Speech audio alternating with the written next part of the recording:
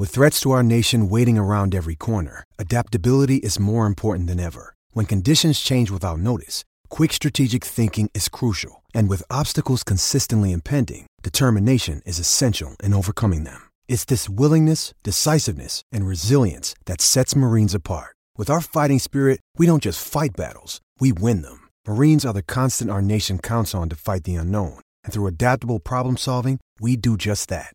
Learn more at marines.com.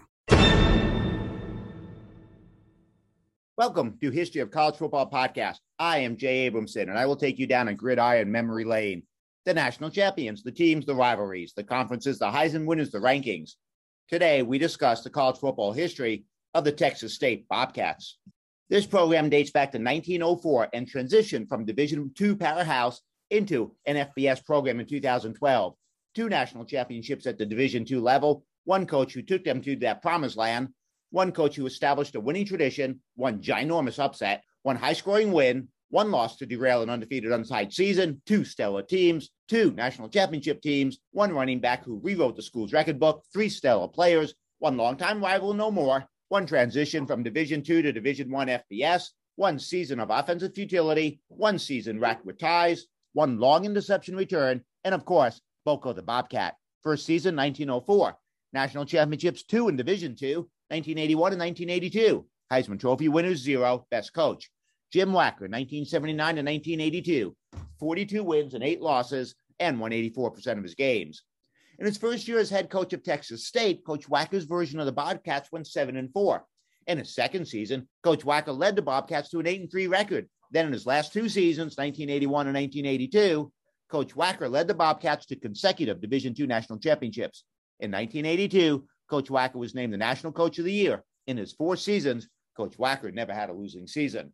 But special attention must be paid to one other coach, Milton Jowers, 1951 to 1953 and 1961 to 1964. 48 wins, 18 losses, and 2 ties, and won 72.1% of his games. In his 7 seasons as head coach, Coach Jowers' version of the Bobcats had 6 winning seasons, including 1 7-2 season, 2 8-2 seasons, and his 1963 team ran the table going 10-0, undefeated, untied. Most stunning win, Texas State 30, Houston 13, September 1st, 2012. It was the opening day of the season. Houston was 13-1 the season before, entered the game a 35-point favorite against Texas State, who's playing in their first ever game on the FBS level. Playing at Houston, Texas State stunned the crowd by taking a 14-0 lead after the first quarter, and then increased the lead to 27-10 by halftime and never looked back. The upset was ginormous, but the 17-point margin of victory was unprecedented for such an underdog. But attention must be paid to one other game. Texas State 56, Ohio 54, 3 overtimes, September 3rd, 2016. In the opening game of the season, playing at Ohio, Texas State fell behind 6-0 in the first quarter, but came back to take a 14-6 lead at halftime. The game turned wild in the second half, as by the end of the third quarter, Texas State clung to a 21-16 lead. In the fourth quarter, it saw offensive explosions. Ohio outscored Texas State 22-17 to tie the game at 38 at the end of regulation, marked by a 27-yard field goal by Texas State Marcus Ripley, his first field goal ever as time expired in regulation.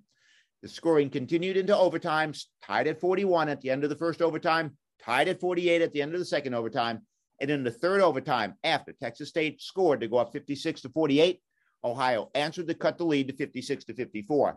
On the 2-point conversion, Ohio quarterback Brent Wyndham was sacked to secure the stunning high-scoring win.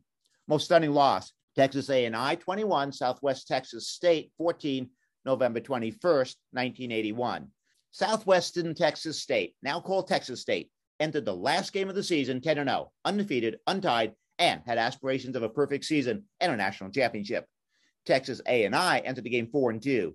This lone loss did not prevent Southwest Texas State from entering the playoffs. They did make the playoffs, where they reeled off 3 consecutive wins in dominating fashion to win the 1981 Division II national championship.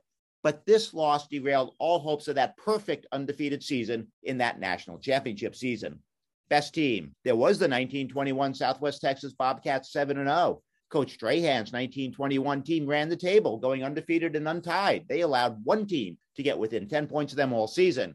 There was the 1963 Texas State Bobcats 10-0. Coach Jauer's 1963 team also ran the table, going undefeated and untied.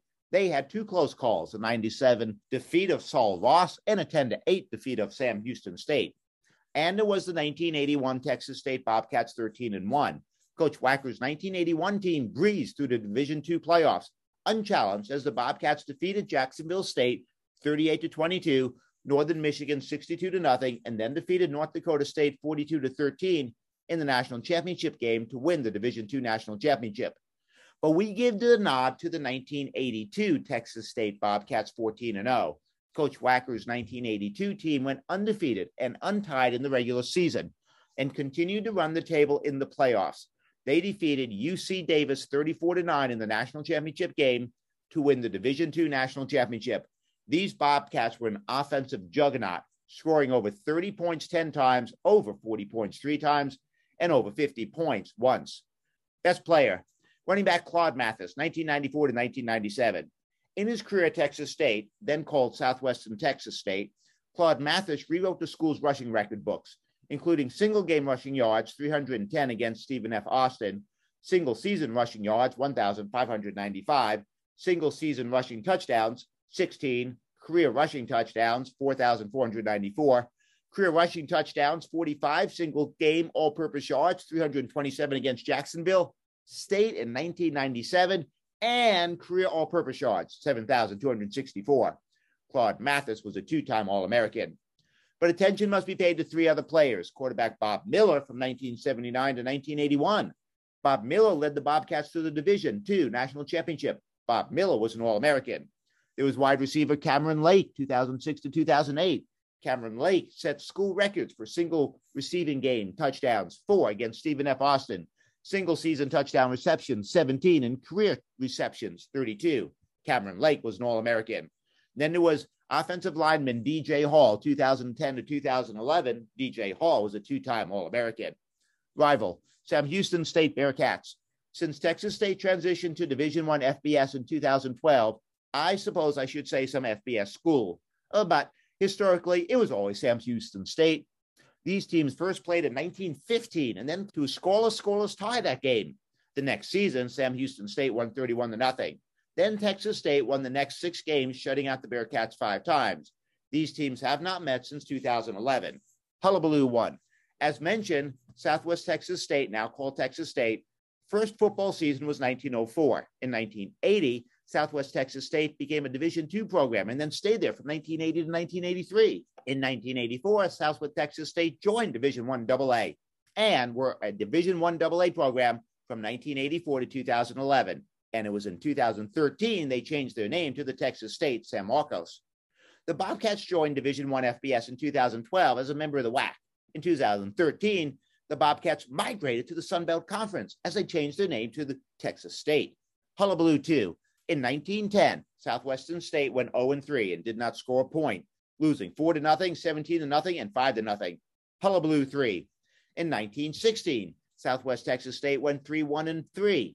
Of their 3 ties, 2 were scoreless ties, 0-0 against San Marcos Academy and 0-0 against North Texas. Hullabaloo 4. In 1959, Robin Robinett had a 100-yard interception return for a touchdown against Lamar.